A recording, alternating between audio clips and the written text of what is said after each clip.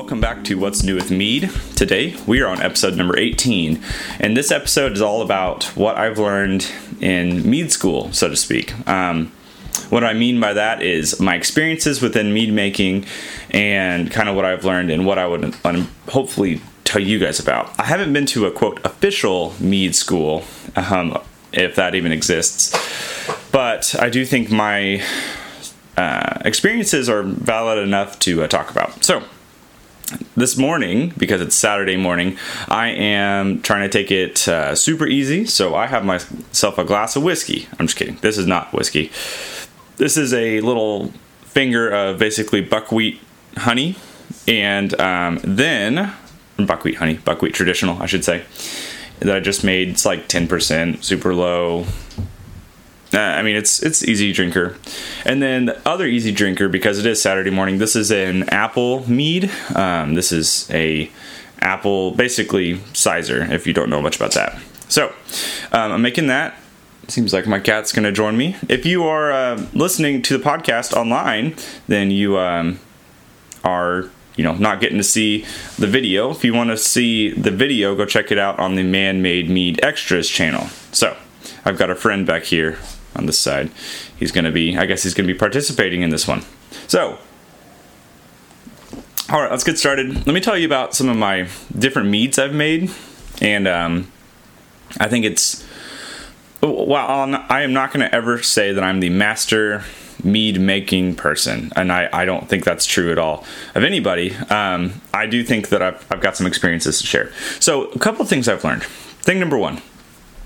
There's a huge difference between fermenting in your primary versus your secondary fermentation. Now, that seems very clear, but the truth is, I didn't realize that at the beginning, and so I was throwing ingredients into the primary in some cases, sometimes into the secondary, and then getting different results and kind of like not understanding what was happening.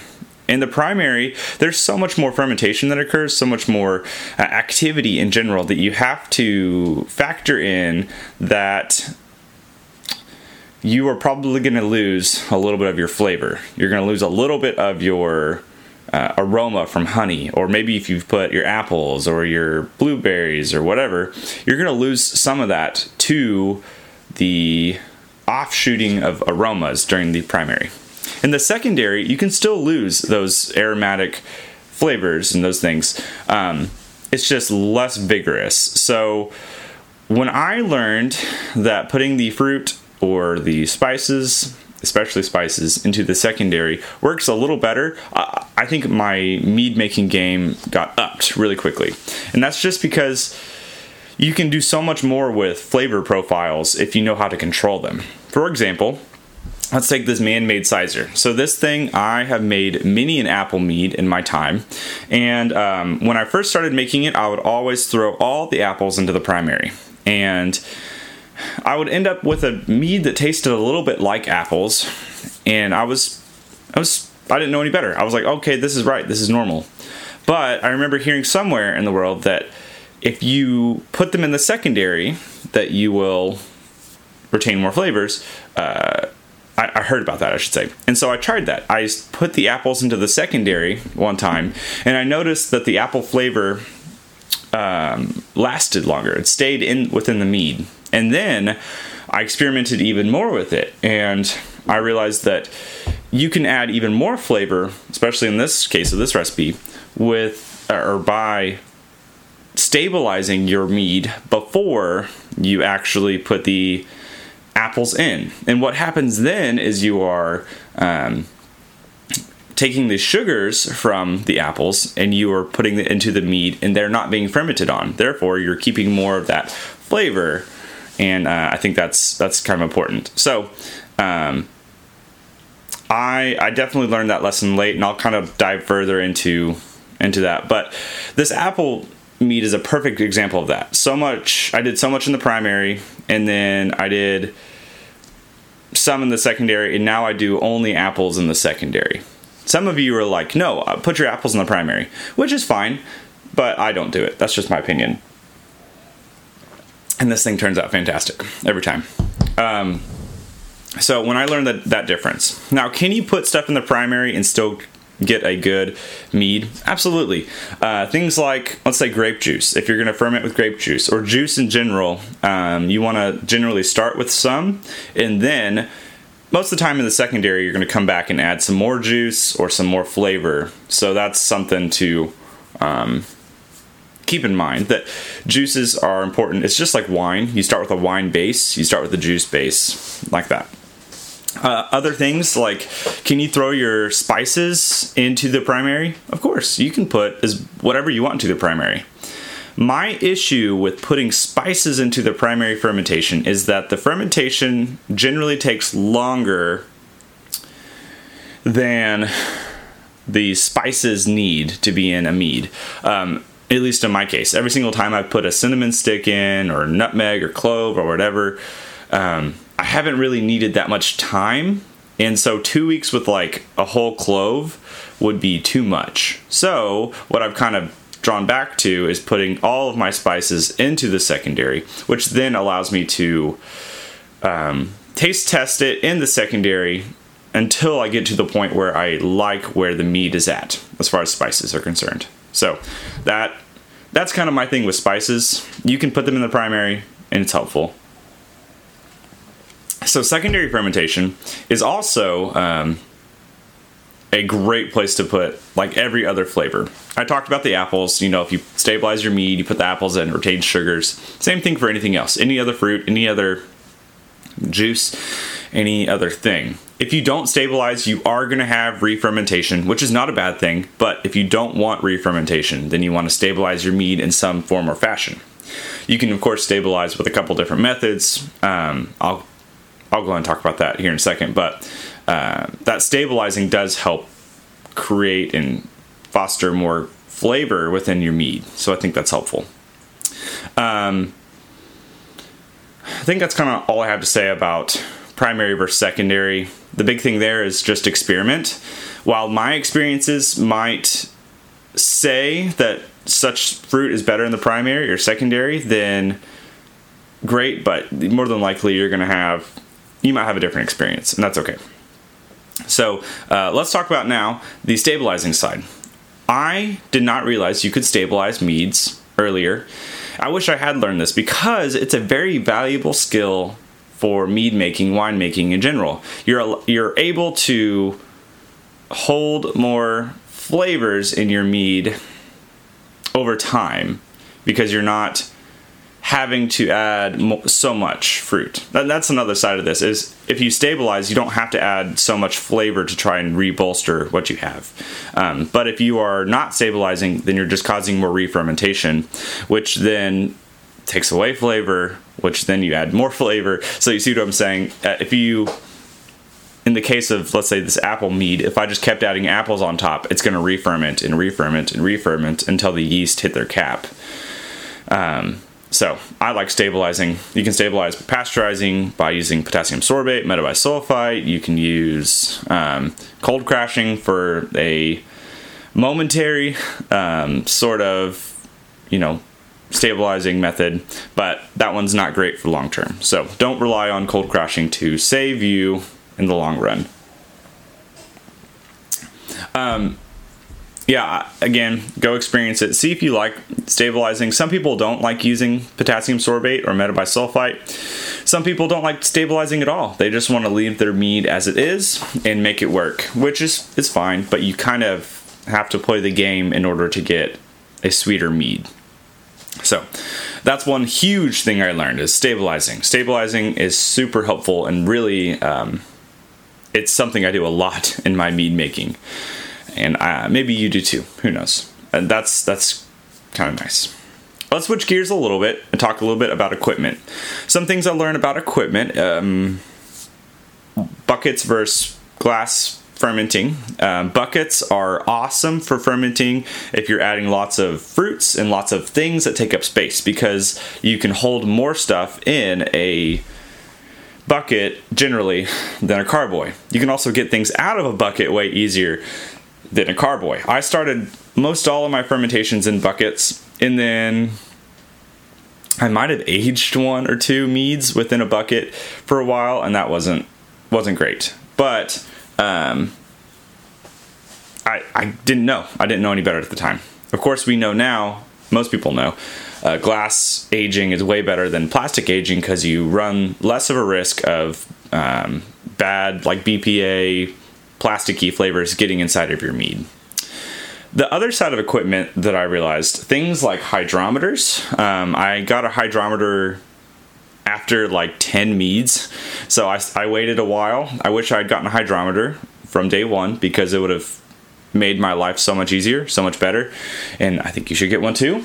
There are a couple other things. I don't have it next to me, but if you are trying to get samples of mead and you have like a turkey baster of sorts, this is a very large version of it, but this is a what is this thing called? It's basically a giant turkey baster. So stuff like this is great for like getting a sample of your mead, so you don't have to pour a 3-gallon carboy out or 1 gallon and stir up your mixture, which generally we don't like. It also keeps you from getting oxygen within the mead, so it's helpful. Thermometers, I have a couple different size like graduated cylinders for floating hydrometers in, which is helpful if you're doing multiple gravity readings at once, which you probably aren't, but I do sometimes because I do a lot of mead science. So this is helpful. Then the spray bottle. Sorry, I'm looking at my my wall of things. So the spray bottle here. This is distilled water. Distilled? I think that's right. Not distilled. Whatever it is. Not normal purified water. And then Star San mixture. The Star San in this mixture lasts for about a month, so I can spray down all my stuff. This is not a great solution for sanitizing if you are needing to soak things. This is just good for a quick spritz of a spoon or a fork or whatever you're doing. And of course, I'm not going into sanitizing now, but sanitizing is also very important. You don't want to ruin a brew, which happens a lot to people, surprisingly. The last few equipment things I want to mention. I got a floor corker after a long time of using a hand corker. I'll just rotate this way. So up there you see this is a hand corker that you have to like Y bend in order to place your corks in the mead. It doesn't work super well for me. It's also slower. So I bought a big Italian floor corker. It's like this tall. It takes up a lot of space, but it works really efficiently. And then the other one is a bottle capper. You can use just the hand capper, or if you do a lot of capping, there's a bench capper, which is for, again, lots of capping. And I use those things all the time. Synthetic corks are great. I don't use regular corks. I use synthetic because I have to store all my wine bottles pointing up, so I don't have room to store them on their side. If I had room to do that, then I would gladly be doing that, but I don't. And that's it.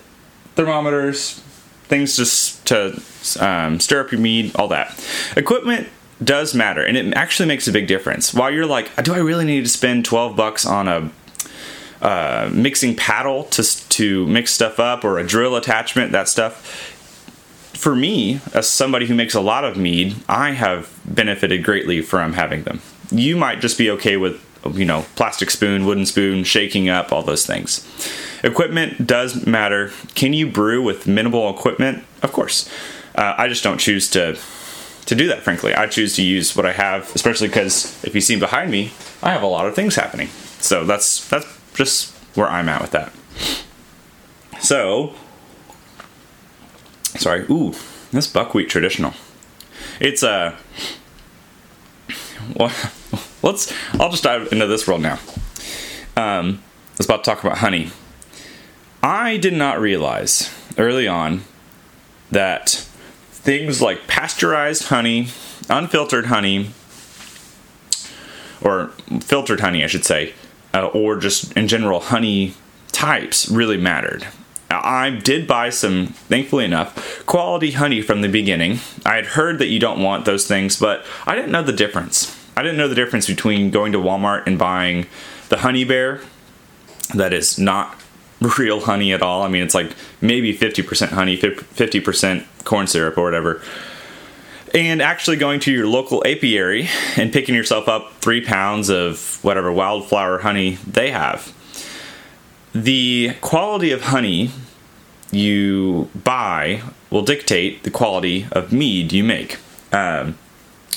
So I think a lot of people think about it in the terms of like, if you put crap into something, you get crap out of it. Bad ingredients equals bad mead. Can you make a bad ingredient taste good? Yeah, but you kind of have to work really hard.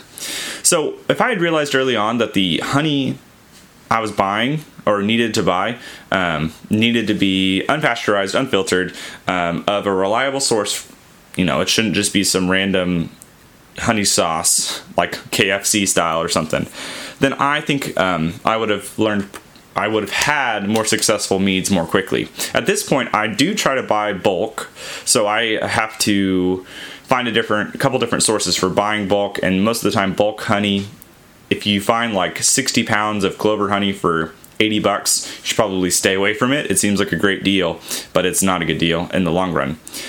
So you do need to spend some money on your honey. You're probably going to spend $3 to $5 per pound on quality honey, and that's a lot.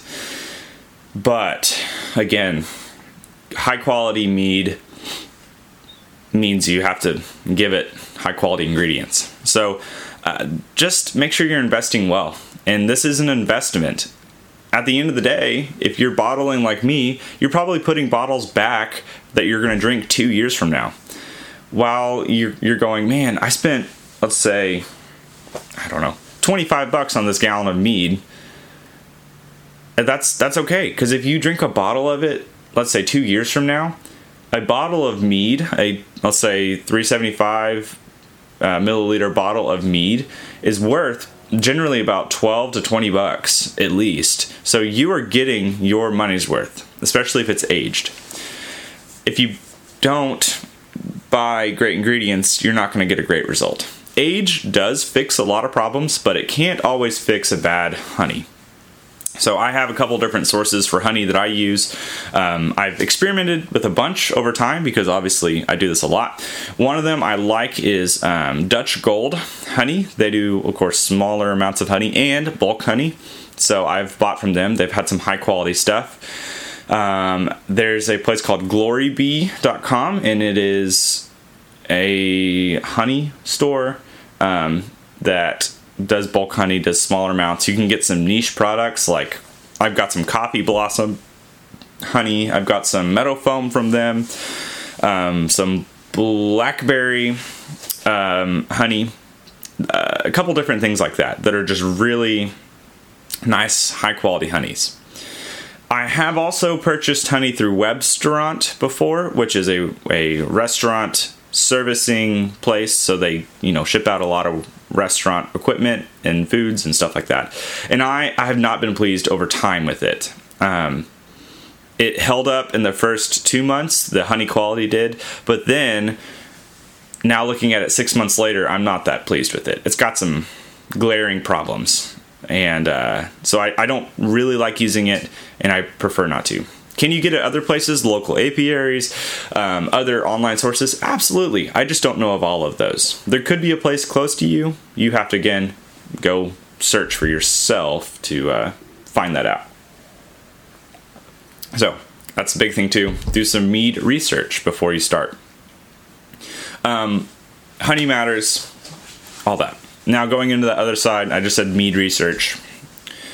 Mead research is also important as it is to just go out and make your own meads. If you want to be inspired to learn from other people's successes or mistakes, maybe, go look up YouTube channels, go look up mead forums on Reddit, on Facebook, on Discord. I think Discord has some stuff.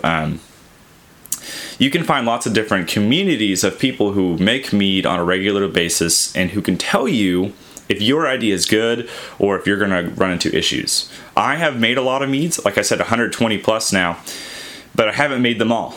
There are lots of mead recipes I see online, and people people ask me, like, hey, have you made what's pine cone traditional, whatever.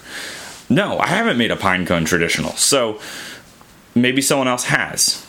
The thing is, those resources, those groups are so valuable to our community. As great as us mead making YouTubers, the content we might push out is nice and things, you can also be a good source of help for people around you by sharing your experiences or by asking questions.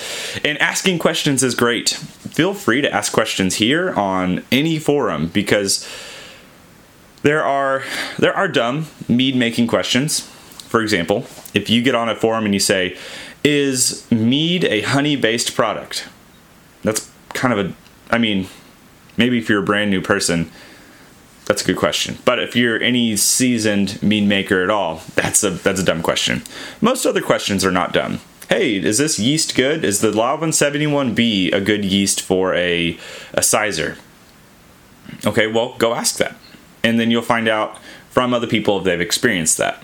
And you might not always have experienced people on those forums, but most often you do. In fact, I run one of them. It's on Facebook if you want to join. It's called the Man-Made Mead Makers. And we got like 1,700 people in there. And it's just a community where we talk about mead making. And some people, we all share our experiences and ask each other questions. It's a great place. There's a bunch of other ones on Facebook. There's a bunch of other ones on Reddit. There's the r/mead, which I've been through on this podcast before. That's pretty cool and pretty good in general. But find a resource like that and ask questions. Don't be afraid to ask questions. You're probably not going to ask a dumb question. And if you do, that's okay. Most people, if I get a question, is mead a honey-based product? While I go, that was a silly question to me, I still am going to answer it. I'm still going to help you out. That's just because it was a silly question doesn't mean I'm not going to help. My day job is being a teacher, so I deal with far dumber questions from kids than, is mead a honey-based product? But that's just my own experience with this. So learning from other people is super important in my time. Now, going backwards even more in time, when I first started mead making, I didn't do a great job of writing down every bit of information about my mead. You need to have a notebook, have a spreadsheet, have some sort of document in your life that tells you what you've done to your meads from start to finish. For example, let's say you have made traditional, you used 3 pounds of honey, whatever kind of honey, water, and a Lalvin 71B packet. You need to, of course, have that information down, what your ingredients are, the dates at which you started it. So let's say I started it on, 9/12/2017. Okay? Well, I need to make sure that I write down the time I started, the date that I rack it over into a new container, the date I bottle it, or those things, because you need to have that for the future to be able to recreate the mead. You need to know that I left this in the primary for 2 weeks, and then I let it age in the carboy for 8 weeks, and then I bottled it as a general consensus of what to do better each time. That's just super important. I didn't write down all my stuff. Also, that goes for things like stabilizing, back sweetening, adding other ingredients. Make sure you write down, I added 3 pounds of apples. I added a teaspoon of nutmeg into this mead. Whatever you've done, because again, if you want to recreate it in the future, you need to have that information on hand to say, this is what I did to the mead. And that seems simple, but we often forget that.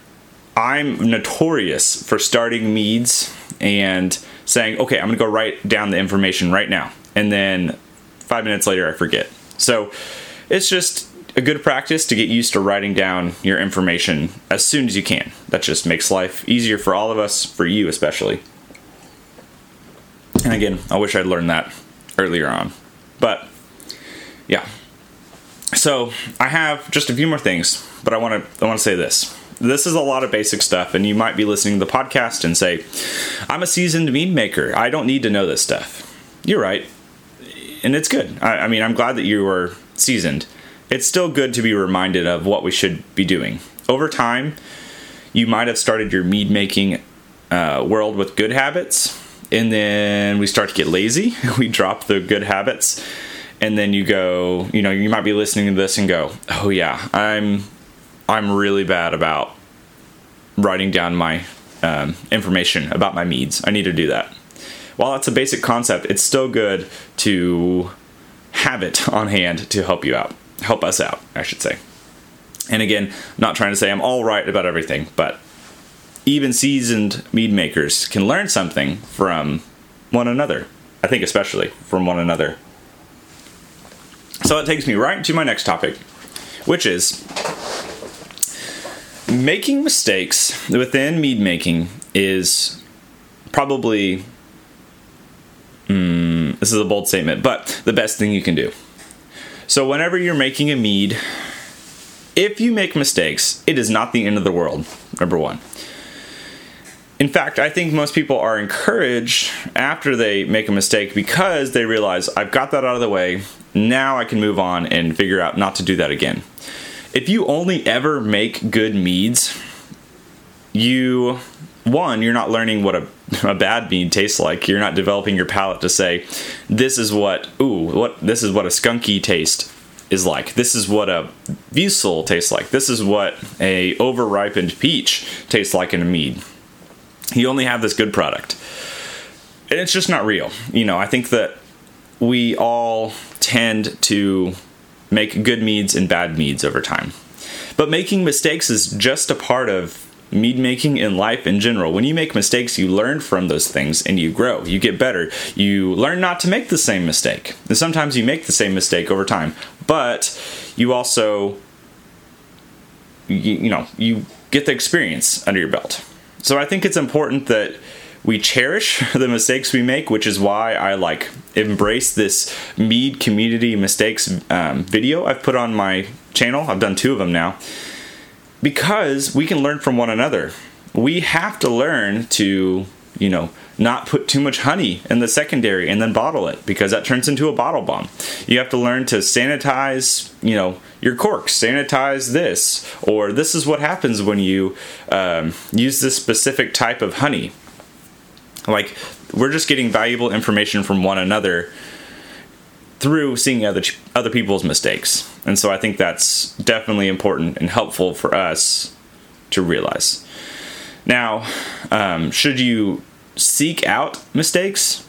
I don't think so. I'm not saying you should seek out mistakes and try to make them as much as you can. What I'm saying is that when they happen, and they will, write it down. Say what happened. Write it down in your sheet that I was talking about. Oh, I put 8 ounces of honey into the secondary, and then I bottled it too soon. And so now I have bottle bombs. So you write down in your notes and say, bottle bombs, because I put too much honey in. Don't do that again. Stuff like that. Just make sure you are not putting those experiences behind you and saying, I'll never make it again. Let's forget about it. I think it's just important for us. So I'm all about embracing mistakes, and hopefully through the YouTube channel, you guys are seeing that my mistakes are more often than not honest. When I make them, I'm not trying to hide them, because the truth is, I think mistakes again are important and are helpful to us. But it's also just a thing where you have to do it yourself.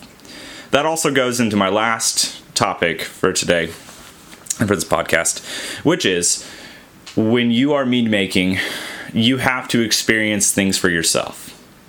Listening to me or any other YouTuber or any other person on Reddit, on Facebook, talk about what their apple mead tastes like, it's fantastic. You get to learn terminology. Ooh, the body of this tastes a certain way, the yada yada yada, whatever. You get to learn those things, but you're not experiencing it for yourself. At the end of the day, you tasting what an apple mead tastes like will be more valuable than watching a mead review. Now, it's not bad. As somebody who posts mead reviews, I hope you guys will watch them. But I do want you guys to take my mead review and go out and buy that mead, or go try to make your own peach mead. Go try to make your own whatever. because that is where we'll actually see what has happened with the mead itself. That seems self-explanatory, but we often lean on other people's understandings and other people's video content to be the end-all be-all of our understanding, but it's not. In truth, you have to experience it for yourself.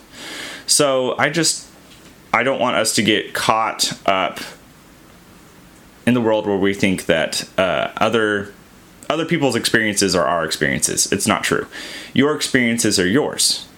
The good mead that you made is your experience. In truth, there are a lot of people listening and a lot of mead makers out in the world right now who can make better meads than myself, than all of the other mead making YouTubers, all the other mead making people in the world. And that's just because they have their own palate. You have to develop your own palate over time, and it takes time.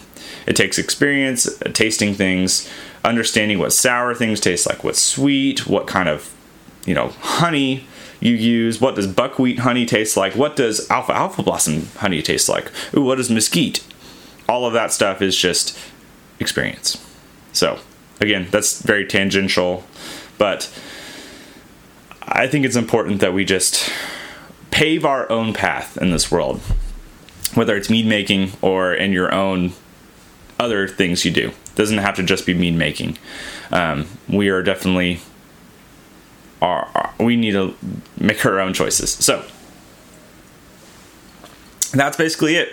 This was a some people are not going to say very enlightening podcast, and that's okay. And I hope that if you've heard something today and you are reminded of why you started mead making, what you need to do to be different in your mead making career, whatever I've said has helped you in some way, because I love getting to make content for you guys. This is truly a joy for me.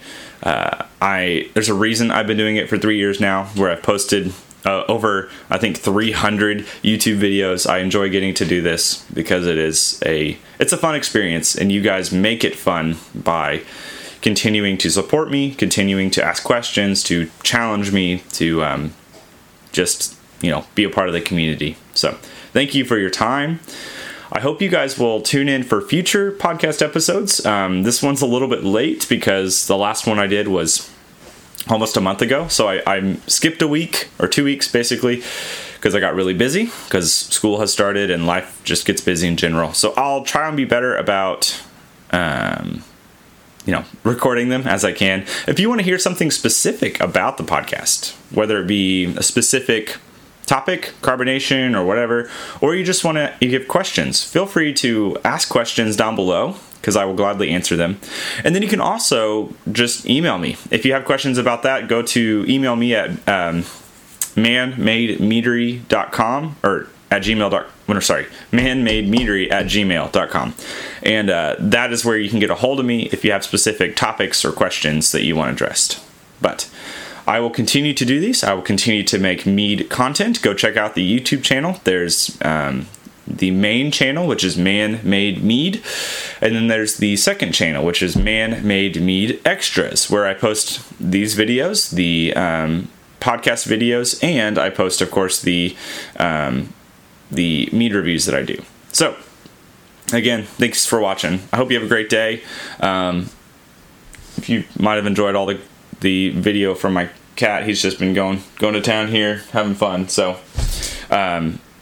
he's been a little not fun thing for me, but he's somehow picked up fleas. So I've been fighting fleas in my house for a while. So that's probably why he's losing his mind right now, I think we're recovering from fleas now. I've tried to get them all off of him. Anyways, annoying to say the least. Have a great day. I'll see you next time. Cheers.